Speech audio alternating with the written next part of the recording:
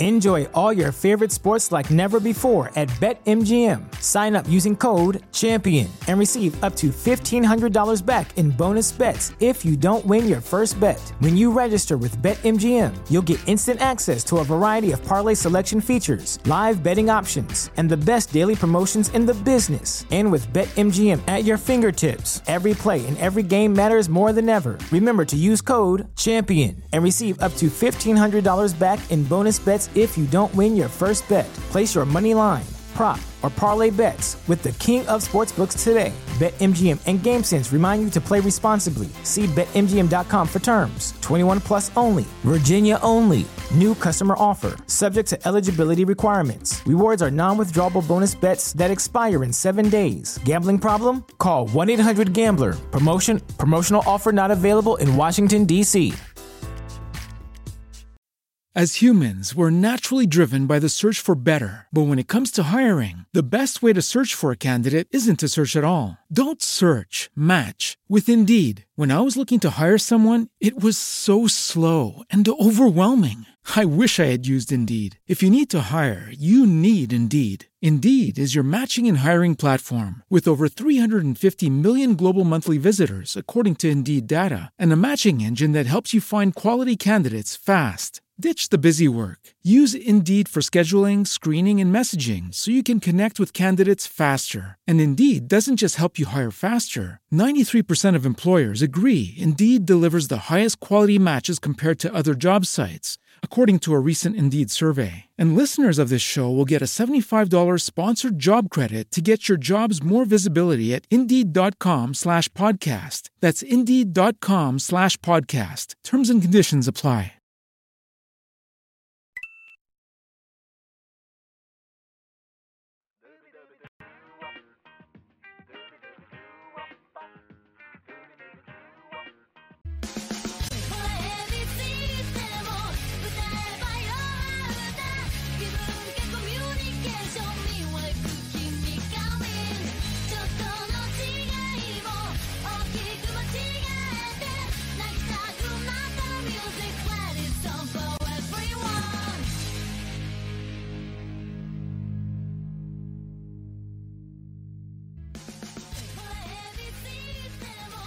Buenas y bienvenidos fanáticos de la lucha libre a Radio Estelar, una edición de domingo aquí hoy 1 de mayo 2022. Estamos en vivo por youtube.com/Impacto Estelar como siempre lo estamos. Se supone que el viernes hubiéramos tenido un show, pero dado que yo me fui de playa y me dio la madre de las migrañas ese día, no se pudo, pero pues estaremos hablando de los despidos mañana, edición lunes, junto a lo que pasa en Monday Night Raw y todo eso.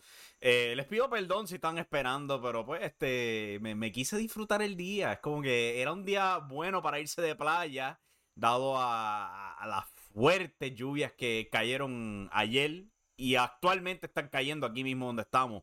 Está lloviendo ahora mismo, pero quise aprovechar eso. Y la terminé pagando bastante caro. O sea, tuve una migraña comenzando el sábado al mediodía. Oh my God. Pero hey, el agua en las playas de Guánica estaba... Bueno, yo no puedo decir que estaban limpias, estaban sucias. Nosotros fuimos como a 3 o 4 playas antes de al fin parar en Playa Santa. Todo estaba sucio y lleno de sargazo. Oh my God. Pero se disfrutó. Nos disfrutamos la tarde por lo menos. Salimos con eso en mente.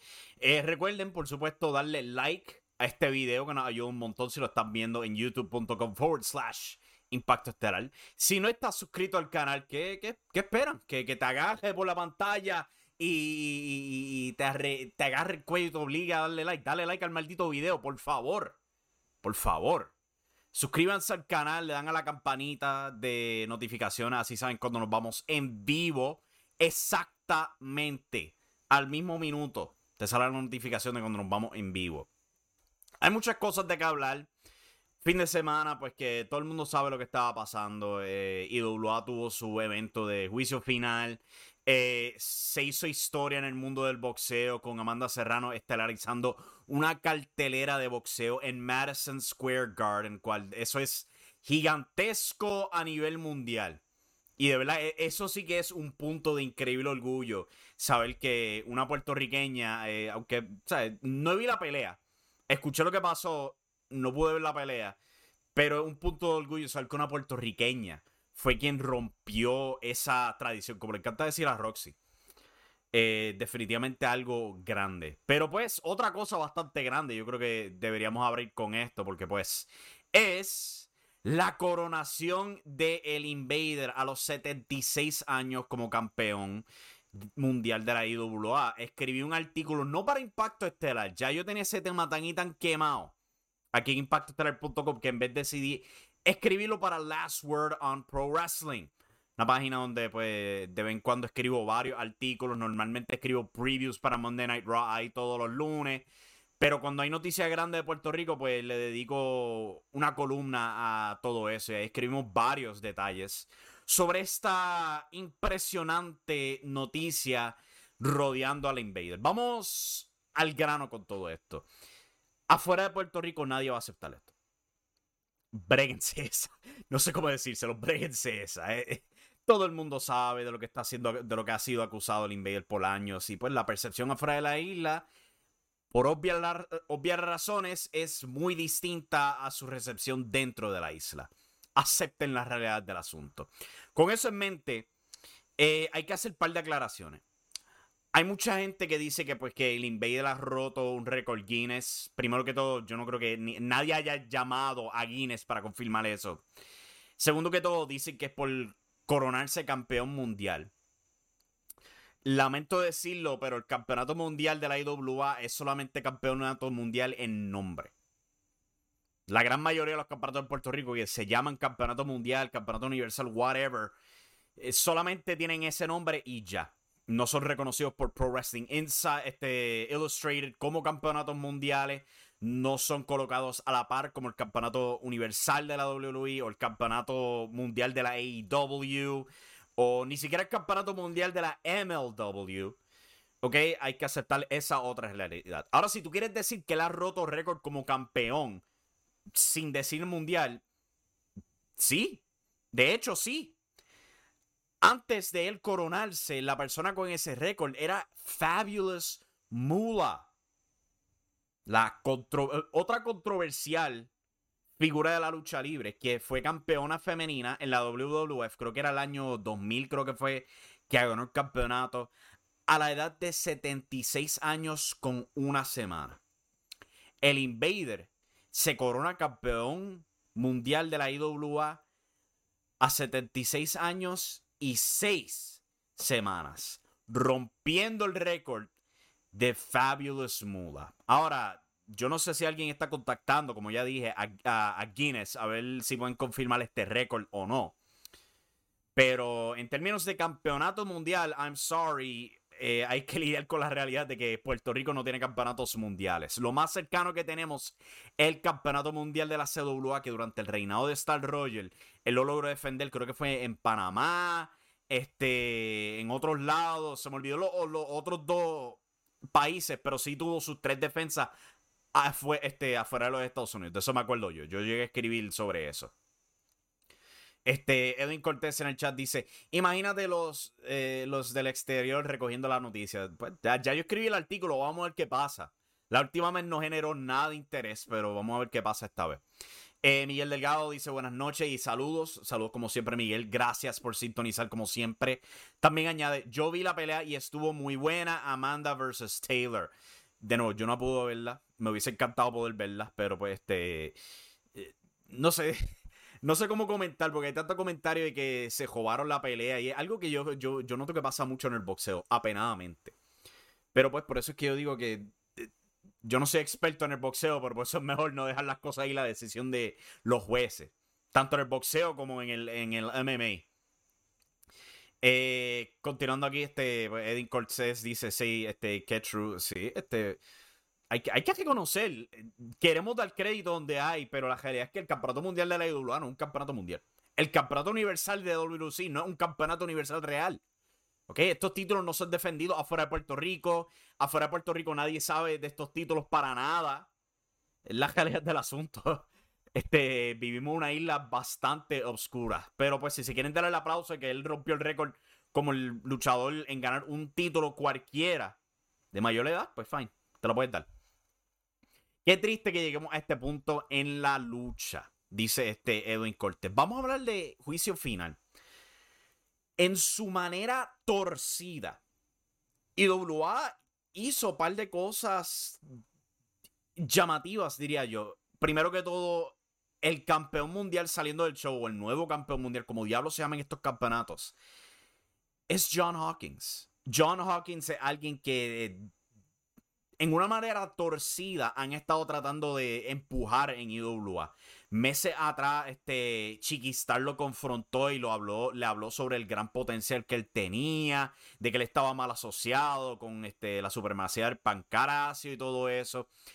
Después de eso, Hawkins pasó a ganar uno de estos varios trofeos que estaban dando en IWA. Se ganaron una oportunidad por el campeonato en pareja, ¿cuál perdieron? Porque pues IWA así. Recuerdo que tuvieron una lucha contra 5150 que fue corta, 3 contra 2. Hawkins, Jax DiFranco y Jacobs, los 3 contra Slice Boogie y Danny Limelight, campeón en pareja de IWA para ese entonces. Y los 3 no pudieron con 5150. Pero están empujando a John Hawkins, supongo. Y después, semanas después, él gana una oportunidad por el Campeonato del Caribe, cual es rápidamente arrebatada por Maniferno en esta historia de él arrebatando cuanta oportunidad titular podía. Así era como estaban trabajando a John Hawkins. No hace un pito de sentido, pero al final del día el tipo salió con el Campeonato Mundial. La gran pregunta es cómo va a ser el seguimiento. Con esperanza, el contrayao gana su lucha. Cual IWA se le parece haber olvidado esa parte de la ecuación de elevar un talento que se supone que gane luchas para que sea bien frente al público. Ahora, yendo directamente hacia el campeonato mundial, pues vamos a ver si le dan el auge, porque él definitivamente es talentoso, como dice Edwin Cortés en el chat, my man. Lo han comparado a Shane the Glamour Boy y sí, hay un par de similitudes ahí con él. Definitivamente hay carisma, hay buena presentación en el cuadrilátero, hay potencial aquí, pero hay que ver si IWA puede manejarse creativamente para elevarlo. Muy probablemente su primer feudo va a ser con Manny Inferno. Manny todavía retiene su medalla IWA, otro de los varios premios que IWA estaba presentando últimamente, que le otorga una oportunidad por el campeonato, por cualquier campeonato. O sea que obviamente va a ir por el campeonato mundial. Cual pues ya Invader se fue con uno de ellos, el otro que queda es el que tiene John Hawkins. O sea que puede que tengamos un feudo. Ya Manny lo venció, vamos a darle el auge a John Hawkins. Porque definitivamente yo estoy con la gente que dice que hay potencial en él. Lo hay. Mi problema no es con John Hawkins, mi problema es con la dirección creativa de IWA, que me ha demostrado problemas para darle seguimiento a cualquier talento joven. Sea Electro, sea a Chris Díaz, sea a John Hawkins, sea Manu. Hemos hablado por semanas lo cómicamente ineptos que han sido con Manu.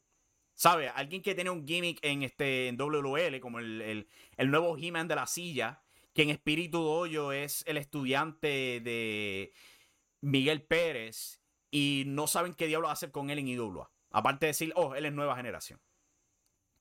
Edwin Cortés en el chat dice, I'm gonna give him a shot. Ya la gente lo está comparando con Shane. Sí, acabo de hablar de eso. Edwin Cortés también añade, ya que está hablando de IWA, ¿qué es de la vida de Thunder? Pues aparentemente hace tiempo se retiró. No sé si sea un retiro permanente, uno nunca sabe. Pues se ha mantenido retirado de la lucha libre. Y se ha quedado Lightning solo. Eso, en verdad, ese es el punto de lo que ha pasado con Thunder últimamente. En verdad no está activo. No sé si en algún punto regrese. Pero por ahora, irónicamente, el hombre no está listo, como le encanta decir. ¿Qué más había pasado en IWA? Salió nuevo campeón intercontinental Electro, al igual que Nietzsche, quien perdió su oportunidad hacia Maniferno. Hay que ver qué diablos van a hacer con todos estos títulos. Si vamos a ir directamente a las unificaciones, si vamos a estar semanas o meses con 2 campeones intercontinentales, un campeón mundial y 2 sets de campeones en pareja. Hablando del campeonato en pareja, el Drunken Express salieron campeones en pareja por un lado, mientras que por el otro tenemos a Lightning y a Chicano, si no me equivoco. No estoy completamente seguro, pero vi la gráfica de Lightning y Chicano y asumí que, pues, como decían, nuevos campeones abajo, ellos salieron campeones. El Drunken Express es bien popular. Muy, muy popular. Ellos son tremendos en, ¿sabes?, tocar al puertorriqueño. Tienen gimmicks bien fáciles de asociar con el pueblo puertorriqueño. Pero yo creo que para nada han trabajado muy bien este equipo. Ellos son capaces de mucho más. ¿Por qué? Por lo que le pasó al Excellent Mantel hace par de meses, años atrás. El accidente que lo dejó fuera de acción por más de un año. No te mostraron nada. Nada de eso. El potencial babyface en simplemente explicar el trayecto de Excellent Mantel, que ha sido gastado en ruta a él ganar los campeonatos de pareja, es impresionante. De verdad, es como que a eso a lo que yo me refiero a cuando IWA, ¿sabes? Piensa en una cosa y nada más. Ellos pensaron por todos estos meses en Maniferno contra Invader y nada más. Y mucho potencial perdido. Pero vamos a ver qué va a pasar con todo esto. Vamos a ver cuál es el seguimiento de IWA. Hay mucho pensamiento positivo. Yo te soy honesto. Ayer cuando yo vi los resultados yo no estaba nada positivo. Gracias a Dios que tuve horas, un día entre medio para relajarme, coleccionar mis pensamientos, escuchar qué tiene que ver otra gente. Escuché opiniones de Carlos Toro, de Pico Reviews y todo eso que me ayudó a, ¿sabes?, bajar la furia y como que ser más claro, en vez de simplemente tirar fuego de mi boca. Invader de nuevo, coronaron a Invader, como que fine. Ya hora de que yo me aprenda a tragar esa pastilla de que Puerto Rico no va a cambiar en ese aspecto. Pero hay potencial saliendo de esto. Llenaron el Emilio Heike. La pregunta es si lo podrán repetir de nuevo. Yo lo dudo. ¿Sabes? Con la cantidad de esfuerzo promocional que tuvieron que brindar para llenar esta cancha de 1500 asientos, incluyendo Ringside, probablemente es más como 1700 lo que llenaron. ¿Cuál es un número positivo? Vamos a ser reales. Fue un número positivo.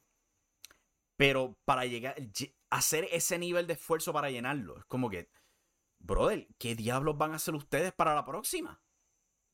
¿Sabes? Hay mucha gente que quiere aplaudir a IWA por el trabajo excelente que han hecho aquí, pero ¿cómo digo esto sin decirlo de mala manera? Es como que se supone que sea el pan de cada semana para ustedes. ¿Ok? No algo que ustedes logran después de un empuje tan y tan poderoso como si fuera su WrestleMania. ¿Ok? Deberían ser capaces de esto mucho más frecuente. Ustedes son una empresa que en los 2000 trascendió la lucha libre. Se me hace difícil aplaudirle eso, honestamente.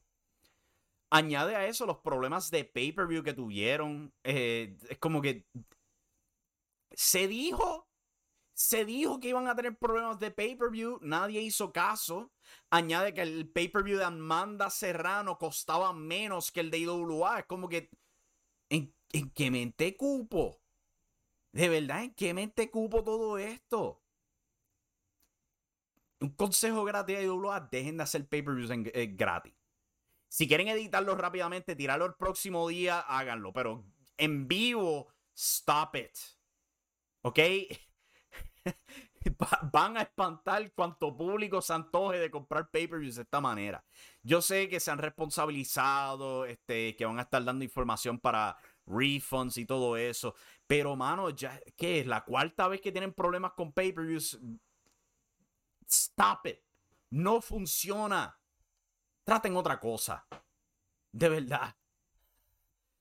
En el chat, Unification Matches, porque hay que copiarse de WWE, dice Edwin Cortés, en referencia a estos títulos que IWA tiene actualmente. Manny debería evolucionar para cuando regrese. Yo ni creo que se vaya. Todavía tiene esa medalla. Yo estoy bien seguro que él va a ser el primer feudo de John Hawkins por ese campeonato mundial. Miguel Delgado dice: sí, my man da el grado como campeón, entonces deberían hacerles buena historia y entonces elevarlo. Vamos a ver, pero ya yo lo he dicho, el track record de IWA no es el mejor en términos de buena historia. Es como que IWA es una empresa que vive puramente del shock value y la nostalgia hacia su identidad. Puramente. ¿Sabes? Yo he llegado al punto donde yo pienso que los fanáticos, cuando pagan para las carteleras, no es para las carteleras. Es para lo que ven en Impacto Total, ¿sabes? Cuando ven los segmentos donde Chicano y Lightning se mean encima de Fernando Tonos, o cuando Maniferno está con su complot con Fernando Tonos, o cuando se va a tratar de ahogar al señor Invader en su piscina. ¿Sabes? Cuando tú ves IWA Impacto Total, no es lo mismo que tú recibes cuando vas a una cartelera de IWA. Para nada. Porque gran parte del show de Impacto Total son segmentos que no se dan en un ring. Entonces tú pagas para la cartelera. Es como que, ¿dónde está la piscina? ¿Dónde está la banda de Fernando Tono? ¿Dónde están Chicano y Lightning literalmente robándole dinero a alguien? Tú no vas a ver las mismas cosas en el show de las que tú ves en la cartelera. Es bien difícil. Los problemas del pay-per-view, otra vez sí, de nuevo. Como que no aprenden, mano, ¿no? Y tampoco se dan la tarea de buscar soluciones. Aparte, pues vamos a probar, a ver si la internet funciona. Funciona esta vez, pero el otro día no. Shit. Busquen otra solución. No sé, pongan una suscripción en YouTube o algo. O sea, YouTube genera tanto para IWA. YouTube tiene un servicio de suscripción mensuales. ¿Por qué carajo todavía no es la hora que no lo usan?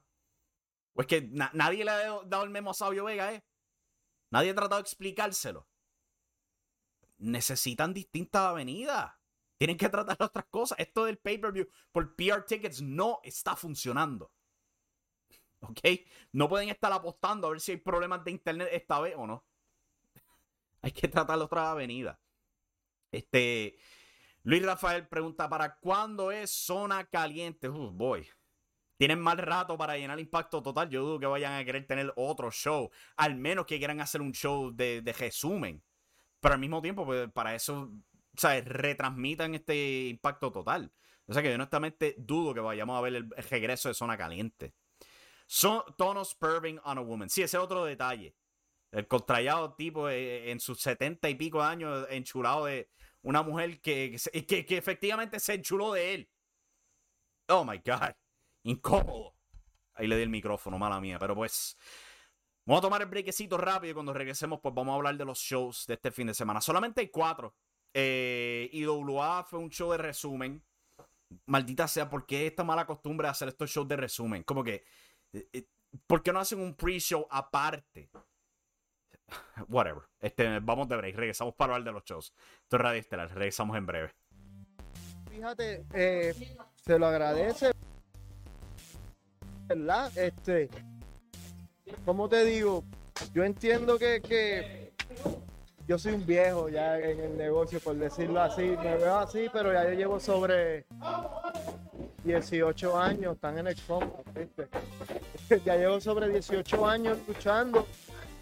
Y cuando estoy con Tabú, tengo oportunidades distintas a crear un tipo de lucha distinto, ¿verdad? Cuando estoy single, pues me doy yo la oportunidad yo mismo de, como que contra, hace tiempo no hago esto. Esto yo lo hacía cuando yo tenía 18. Vamos para allá.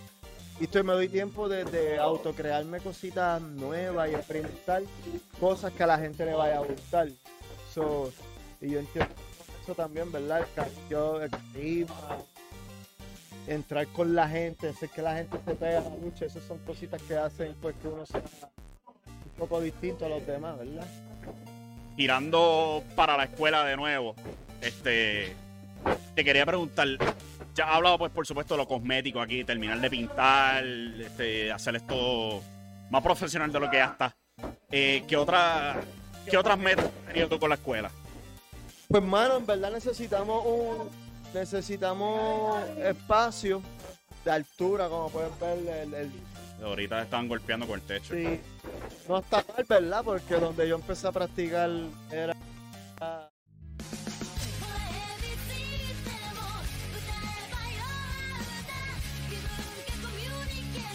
Aquí de vuelta a Radio Estelar, impactoestelar.com. No sé qué rayo está pasando con los breaks de comerciales que parecen abrir glitches, los videos.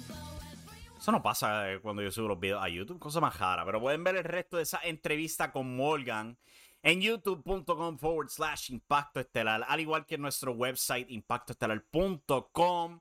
Recuerden darle like a este video si lo estás viendo por YouTube. Si estás escuchando el podcast, muchas gracias. Si no estás escuchando el podcast, puedes recibirlo directamente a tu celular. Busca en cualquier aplicación Impacto Estelar, te suscribes. Cuando culmina el show, se sube el podcast y te llega directamente a tu celular. Regresamos mañana lunes, el miércoles también y el viernes estamos en vivo. Luego de Raw, Dynamite y Rampage. El miércoles y el viernes van a ser un poquito complicadito para mí porque aunque pueda transmitir en esos dichos horarios, no voy a poder ver la programación en vivo, cual va a presentar un pequeñito obstáculo, pero vamos a tratar de tener un par de cosas planeadas para esta semana. Con eso en mente, vamos a hablar de los programas de este fin de semana para Puerto Rico. Ya tenemos un par de reseñas en impactoestelar.com cubriendo dichos programas. El primero que vamos a cubrir, WWC, Superestrellas de la Lucha Libre, edición sábado, por Guapa y YouTube. El show abrió con Abel Durant, dándonos gracias por permitir que entrara a nuestras casas. Y yo por mi madre agarré un bate, asustado por la intrusión del señor Durant. Él tampoco ha recibido el memo de que el show también está disponible en YouTube. Solamente él dijo que estábamos por Guapa. Abrieron con Macabro contra el campeón de la televisión, Mike Nice. La lucha corta, no fue gran cosa.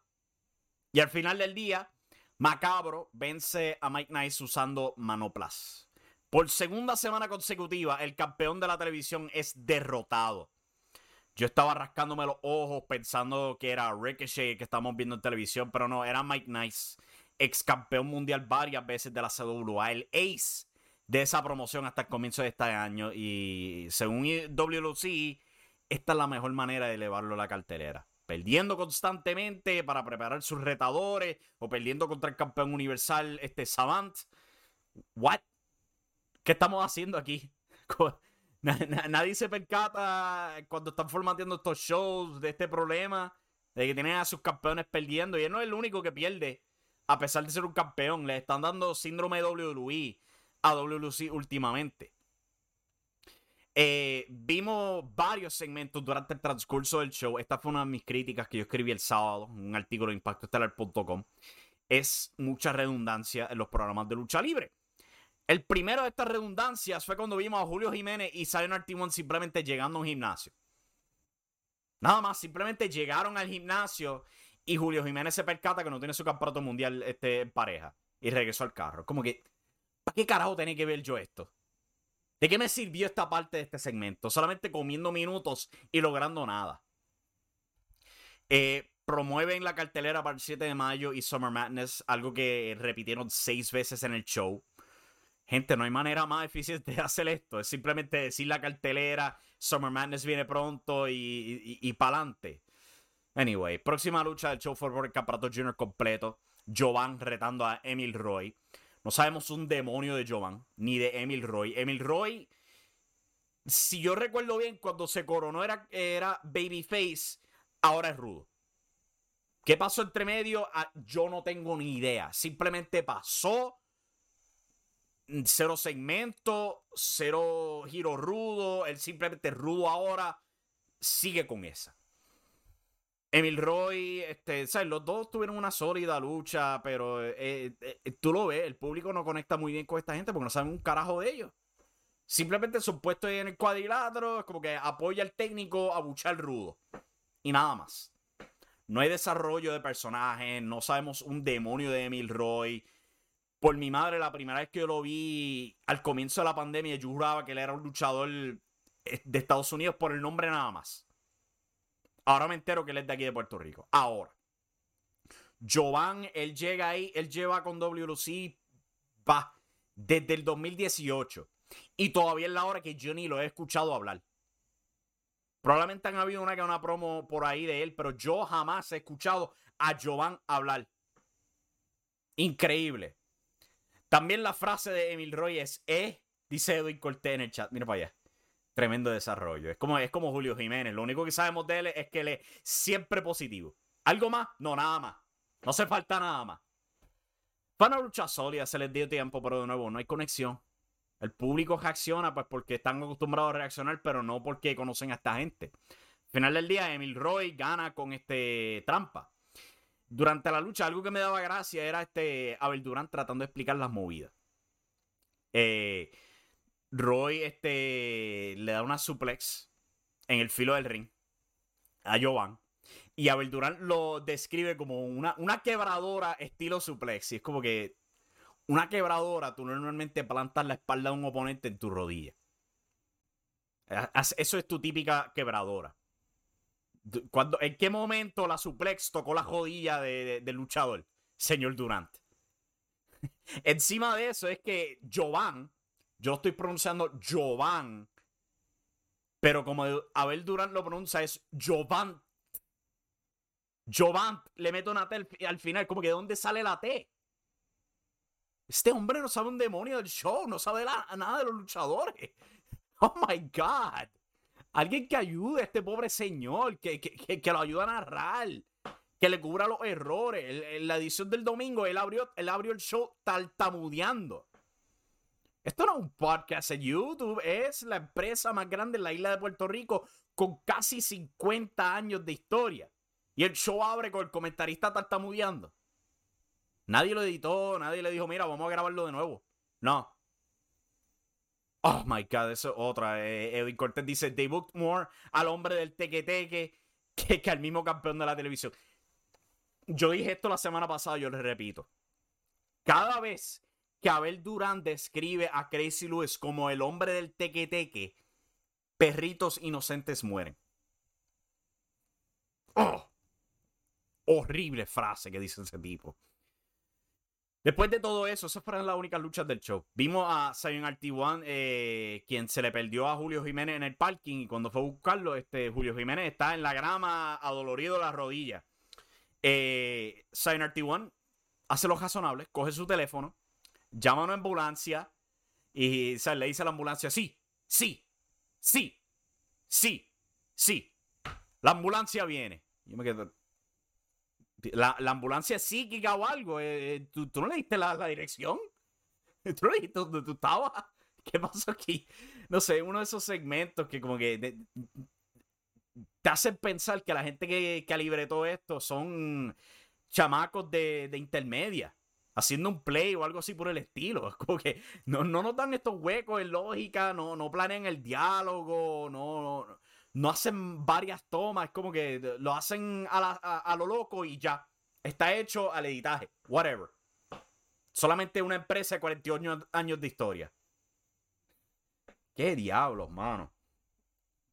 Después de todo eso, ¿qué pasó aquí? Carlos Calderón habló de cómo él estuvo un par de semanas fuera porque estaba afectado por la traición de Nian, cual deberían tener en mente para la edición del domingo. Repasamos Nian hablando de Carlos Calderón. Esa lucha va Intelecto 5 estrellas retando a Gilbert. ¿Sabes? Miguel Delgado dice ni al 911 llamó. Pues yo no sé. Yo sé que él marcó el teléfono, repetidamente dijo sí, enganchó y ya. Y dijo que la ambulancia venía. Es como que, pero si tú nunca le dijiste a dónde tenía que ir. Eso fue el show de WLC domingo, sábado. Es como que... Yo lo escribí en el artículo. Hay mucha redundancia en estos shows. De verdad. Es como que no se sientan a ver, ok, esto empuja esta historia, esto avanza esta historia. Es como que no, repite. Y se malgasta el tiempo, honestamente. Pasando a la edición domingo, Pico pregunta, ¿hablaste de lo de anoche? Sí, hablé... Para el primer segmento del show hablé bastante en detalle de todo lo pasado. Lo bueno, lo malo. Yo creo que fui bastante neutral en mi opinión, si te soy honesto. Pero si los primeros 20 minutos del show fue dedicado a hablar del Invader, de John Hawkins y la dirección de IWA. Y del desastre del pay-per-view. La edición domingo de WLC fue abierta por, como ya dije, Abel Durán tartamudeando, tropezándose sus palabras. Como que... Yo por lo menos estoy en vivo, pero esto es un show editado. Y él nunca se le ocurrió una segunda toma. Primera lucha del show vio los campeones en pareja Cyan RT1 y Julio Jiménez contra Justin Dynamite y Angel. Una lucha en pareja que fue bastante pasable, excepto que durante el transcurso de la lucha tenemos este bizarro ángulo de cámara que estaba como que de lado, acostado encima de la lona o algo así por el estilo, y tú no veías un demonio. Nada veías tú. Abrieron con un concurso de push-ups, pero tú no veías a los rudos haciendo los push-ups porque están afuera del ring y tú no ves afuera del ring. ¿Qué demonios fue esto? Y lo vimos repetidamente durante esta lucha. A cada rato cortaban esta toma de la cámara torcida, donde no veías nada. La lucha, mucho mejor de lo que tú típicamente ves de WC con su lucha en pareja. O sea, cero relevo fantasma. El hit fue bien limitado. Es como que Justin Dynamite es tremendo luchador cuando tú lo dejas ir libre, al igual que Angel, y te lo demostraron aquí. Pero no puedes ver por la cámara. Qué fastidio. Al fin te dan una buena lucha y no puedes verla. Al final del día, los campeones de nuevo pierden. Y Angel y Justin Dynamite ganan la lucha vía manoplas. Como que otra maldita manopla. Otro campeón perdiendo limpio. Acabamos de ver esto el sábado. Nadie se da cuenta de esto cuando están editando los programas, cuando están escribiendo la cartelera. Como que, ok, vamos, campeón junior completo, pierde vía manopla. Campeonato en pareja, pierde vía manopla. Como que nadie se percata de esa redundancia. Repitiendo lo mismo. Jesus Christ. Angel habló sobre reclutar a Justin Dynamite para ir por los campeonatos en pareja. Es algo para ellos dos, definitivamente. Ir tras los campeonatos en pareja. Demostraron ser buena pareja en esta lucha. Ojalá y continúen así. Después de eso pasamos a lo que Abel Durán llamó la lucha estelar del show. La pelea callejera entre Rey González y Gilbert. Cual no pasaron ni 5 minutos y Gilbert simplemente se fue. Y ese fue el final de la lucha. Esta fue la segunda lucha, la segunda pelea callejera entre estos dos. Tú me estás diciendo a mí que toda esta promoción con Rey Jr., Rey Padre, Gilbert, los abogados, la primera pelea callejera, todo eso era para hacer esta pendeja que para colmo desapareció de la faz de la tierra. Cero seguimiento con Rey Jr., los Rey González, simplemente los echaron a un closet y se olvidaron de eso como se han olvidado de Eddie Colón. Y sí, yo sé que probablemente lo van a repasar más tarde cuando se acerque Summer Madness, pero Dios mío, para semanas de empujar esa pelea callejera, darnos esa porquería, no buys, para nada, no buys. Horrible, de verdad. Carlos Calderón, ¿sabes? Después de decir el sábado que pasó semana fuera porque estaba afectado por la traición de Nian, esta vez nos dice que él está acostumbrado a las traiciones. Yo me quedé, pero eso no fue lo que dijiste ayer. Ahora estás acostumbrado de la nada. ¿Qué pasó aquí? Oh my God. No se cubren ni los mismos luchadores de su inconsistencia. Dios mío. Necesitan libretistas desesperadamente en estos shows que evalúen lo que están escribiendo. Después de eso pasamos a un clásico de la lucha libre. Era por el campeonato universal. Carlito contra Mecha Wolf. Abel Durán, por supuesto, no sabe que Mecha Wolf se llama Mecha Wolf. Simplemente lo llamaba 450 durante la lucha. La lucha creo que era del 2016, pero por mi madre, que dado la calidad del video, parecía del 1986. De verdad, de lo granado que se veía la calidad del video. Estaba en progreso y al final del día Carlito gana con el Backstabber.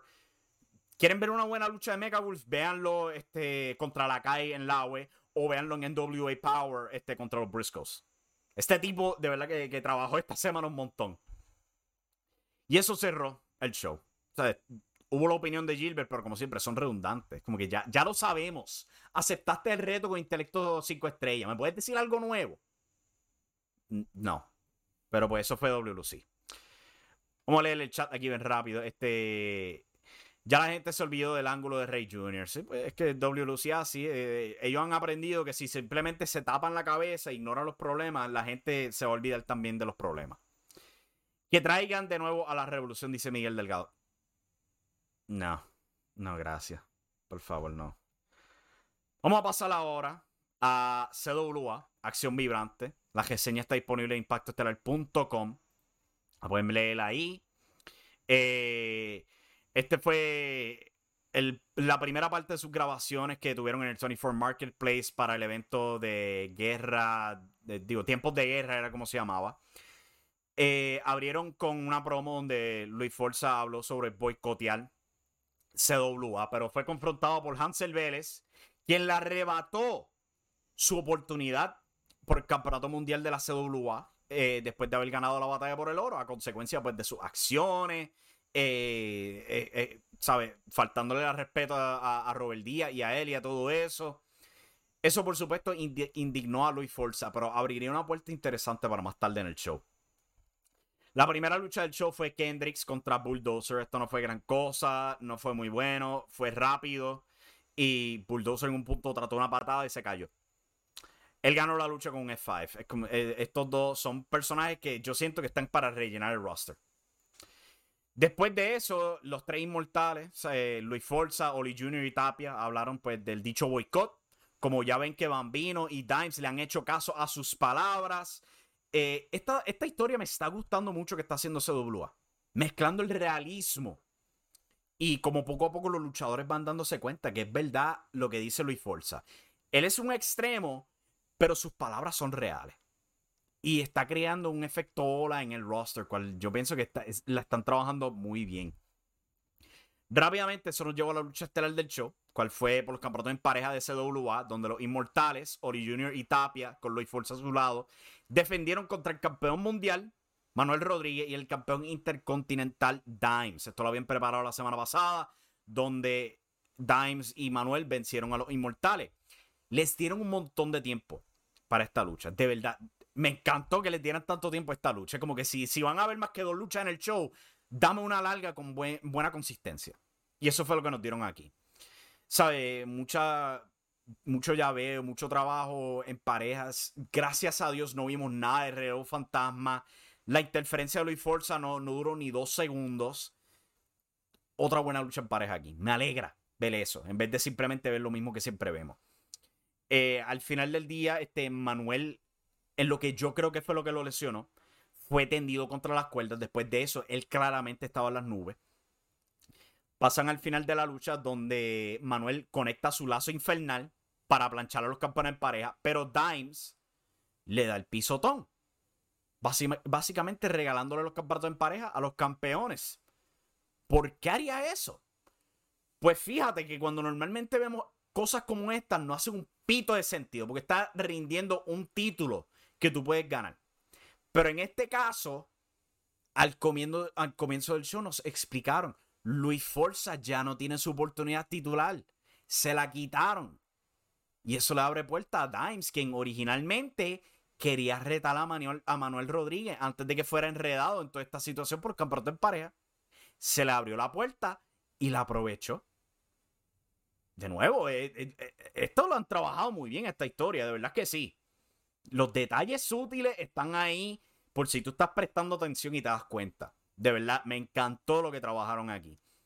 Dimes vio la oportunidad, se aprovechó. Es como que los campeonatos en pareja no son para mí cuando yo puedo ir ahora por el campeonato mundial. No hay retador, yo quiero ser el retador. Hace sentido. Funcionó, de verdad que sí. Luego de eso, lo que vimos fue el pietaje crudo de la gente tratando de ayudar a Manuel Rodríguez y todo eso. Y el show cerró más o menos con Rodrigo García y Bambino hablando sobre ir a confrontar a Robert Díaz y a Hansel Vélez sobre oportunidades que se les deben. De nuevo, a consecuencia de Luis Forza y su boicot. Me gustó el show. No era tan fanático de que todo el show era esta historia, pero sí me gusta cómo están trabajando la historia. Estamos viendo los efectos que están teniendo en distintos luchadores, sean rudos, sean técnicos, y cómo son afectados a consecuencia de las palabras de Luis Forza. Y ahora hay que ver qué diablos van a hacer para que Luis Forza recupere esa oportunidad, cómo lo van a trabajar. Me recuerda mucho a Randy Orton en el 2009, cuando él ganó el Royal Rumble con ayuda de Legacy, cuando Stephanie McMahon le quitó la oportunidad, cuando Orton la recuperó amenazando con demandarle a WWE, cual fue una parte bastante estúpida. Pero hay muchas similitudes y me gustan las similitudes. El detalle extra es en que las palabras de Luis Forza están manipulando poco a poco el resto del roster de CWA. Vamos con la última reseña del show, que está disponible ya también en impactoestelar.com. Comienza siendo Laue Adrenalina esta semana. Otro show bastante bueno, pero también hay que notar las críticas. Se obsesionan mucho con una sola historia. Vemos demasiados segmentos sobre una sola historia. Hay mucha redundancia en los shows de Puerto Rico. Como que un segmento basta para explicar una historia. Y entonces en Laue, además de tener esa redundancia, también tiene a muy Jack Meléndez, que te tiene que explicar todo como si tú no pudieras sumar 1 más 1. Y había un punto donde, diablo, mano, que si el tipo botó la bola con decirte lo obvio. El show abrió viendo a Adam Riggs y a Harry Williams simplemente recogiendo a Alfredo Melie. Esto no hacía falta, si te soy honesto. Esto es parte de lo que yo digo de la redundancia. Yo no tengo que ver por qué cuando alguien está llegando a un gimnasio, yo no tengo que ver a 2 luchadores recogiendo a otro luchador. Vamos al grano. Vamos a cortar los minutos, ir al punto. ¿Para qué diablos tengo que ver a la gente guiando en un cajo o caminando a un gimnasio? Rápidamente entramos a la primera lucha del show, cual fue John Justice contra el Macho Navarro. Yo creo que esto fue antes del giro rudo del Macho Navarro, porque el público lo estaba amando. Les dieron bastante tiempo a ellos dos en esta lucha. Fue tremenda lucha, pero por supuesto, Moody, alguien tiene que ponerle gringolas para que se enfoque en la lucha, porque él se pone a hablar de Lakai, que si Lakai perdió su gorro, que está teniendo pesadillas, que si Alfredo Melie, que si Mike Mendoza. Como que tú te podrías enfocar en la lucha en el cuadrilátero, hombre. Tú eres excelente comentarista. Excelente. Pero Dios amado, ¿puedes enfocarte en lo que está pasando en el ring? Podemos ver lo que está pasando en los segmentos. No tienes que repetirlo una y otra vez. Al final del día, el Macho Navarro gana la lucha con un codazo volador. De nuevo, muy buenas luchas. Y ya han anunciado que Macho Navarro va a enfrentar al Cuervo encima de campeones. Eso va a ser tremendo. Volvemos a Alfredo Melie, quien es dejado frente a Mike Mendoza para los dos conversar. Otro segmento que se vuelve redundante ya mismo. Porque después del break, volvemos a Melie y a Mendoza, donde ellos hablan. Melie le explica, mira, yo aprecio todo lo que tú me has enseñado, pero tú has cambiado y ya yo no te admiro como la persona que tú eras antes. Tú te has vuelto muy violento, has cambiado tus maneras, ya tú no eres un hombre diestro como era antes. Y Mendoza le dice, pues tú tienes mucho que aprender. Y Melie está de acuerdo, pero le responde, sí, pero de ti no. Y pues una interacción bastante nítida ahí. Ese segmento sí funcionó. Pero ver a Melies llegando a un pasillo frente a Mike Mendoza, o ver a Riggs y a Harry Williams recogiéndolos, como que no me hace falta. Podemos cortar el tiempo. ¿Dónde está Thunder Rosa? ¿Dónde está Rosa Negra? ¿Dónde está el West Side Mafia? ¿Dónde están los Judas Meléndez?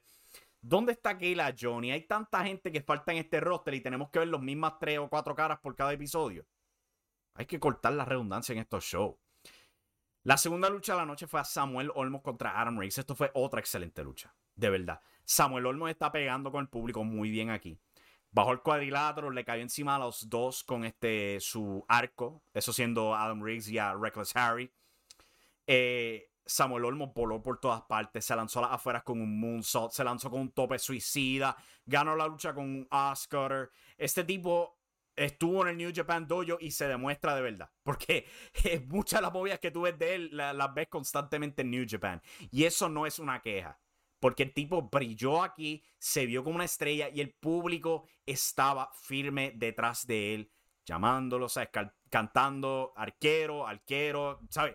Una nueva estrella aquí y está pegando con el público. Y también ayuda que Adam Riggs ha demostrado ser excelente luchador cuando se le da la oportunidad también.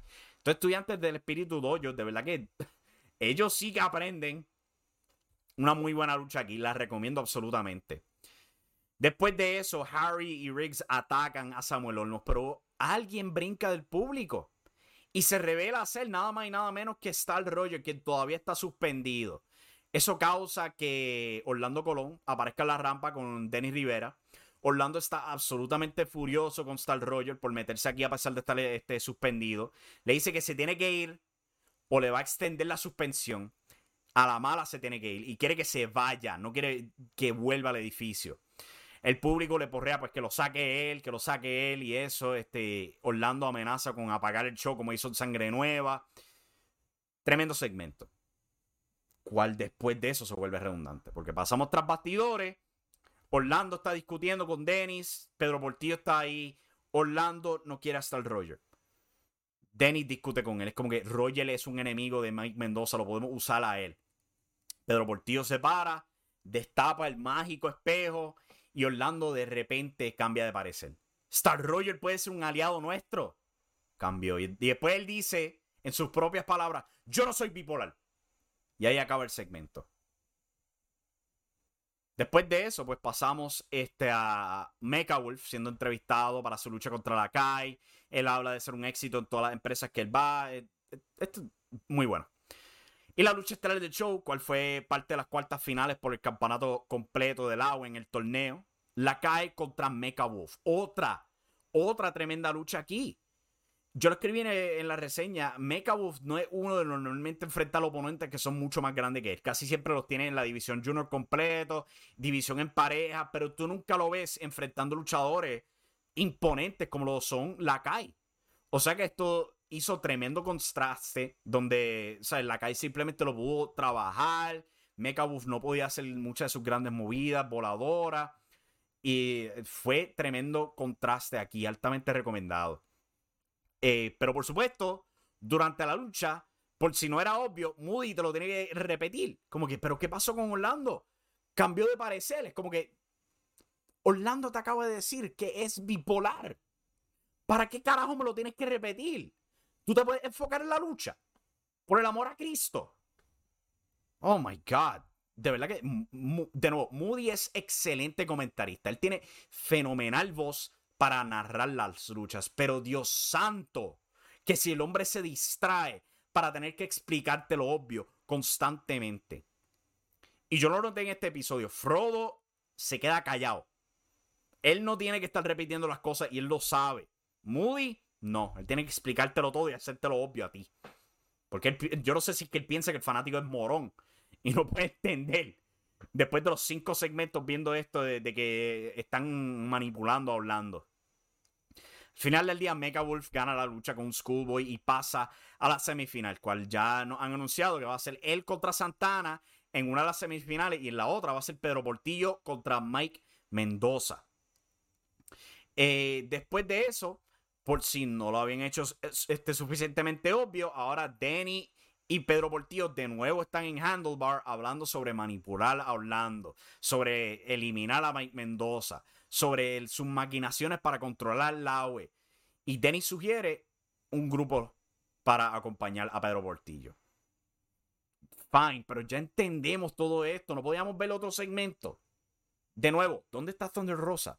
¿Dónde está Rosa Negra? ¿Dónde está Roxy? ¿Dónde está Nancy? ¿Dónde están los Meléndez? ¿Dónde está el West Side Mafia? ¿Podemos ver otra gente en el show? Esta historia es buena, sin duda alguna, yo no lo niego. Pero Jesus Christ, no necesitamos 5 segmentos de la misma historia por episodio. We get it. El show cierra con Ethan el Inmortal viendo a Adam Riggs y Harry Williams entrando a un gimnasio. Creo que es el espíritu doyo, pero es como que no había suficiente detalle para decirte esto. Esto se me pareció a Julio Jiménez y Zion Artimón llegando al gimnasio. ¿Para qué tengo que ver esto? O me das el segmento completo o no me das nada. Pero ese fue el show.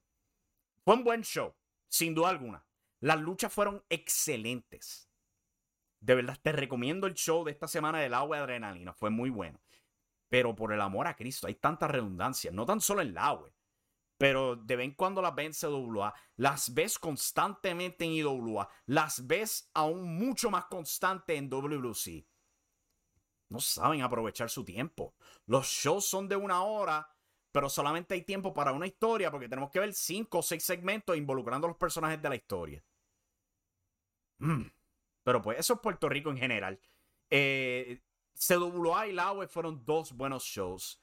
Y WA no lo vi porque ¿para qué diablos quiero ver un show de previews cuando llevo todas las semanas viendo las carteleras?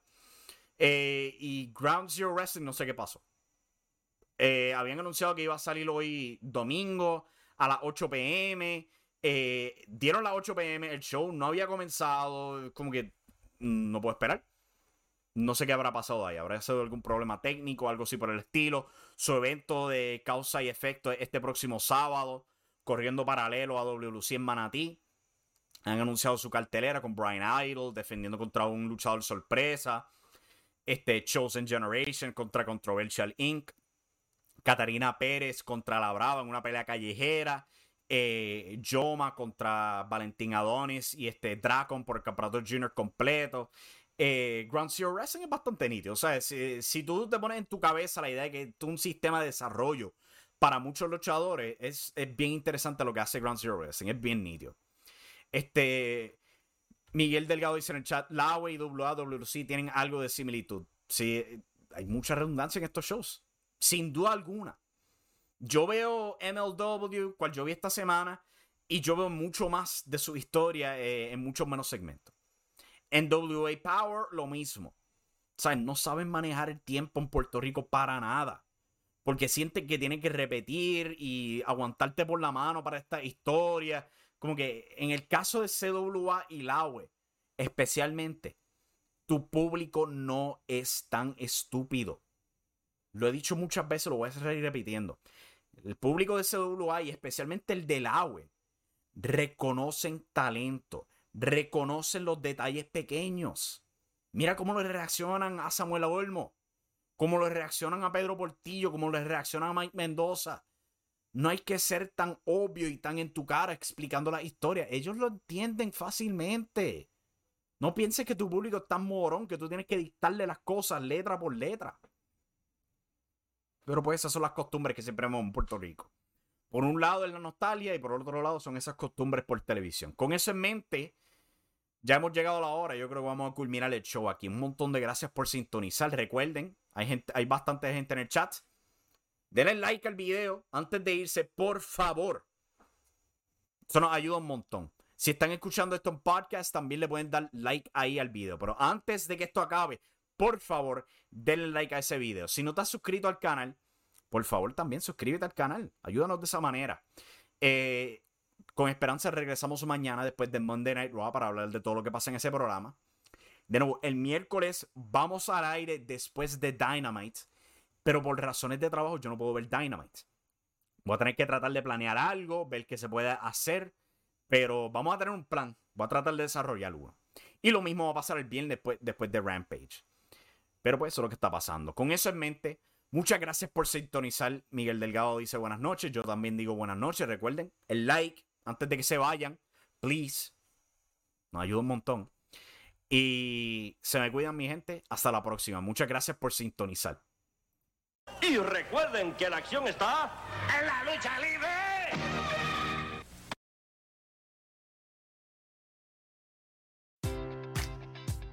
Enjoy all your favorite sports like never before at BetMGM. Sign up using code CHAMPION and receive up to $1,500 back in bonus bets if you don't win your first bet. When you register with BetMGM, you'll get instant access to a variety of parlay selection features, live betting options, and the best daily promotions in the business. And with BetMGM at your fingertips, every play and every game matters more than ever. Remember to use code CHAMPION and receive up to $1,500 back in bonus bets if you don't win your first bet. Place your money line, prop, or parlay bets with the king of sportsbooks today. BetMGM and GameSense remind you to play responsibly. See BetMGM.com for terms. 21 plus only. Virginia only. New customer offer. Subject to eligibility requirements. Rewards are non-withdrawable bonus bets that expire in 7 days. Gambling problem? Call 1-800-GAMBLER.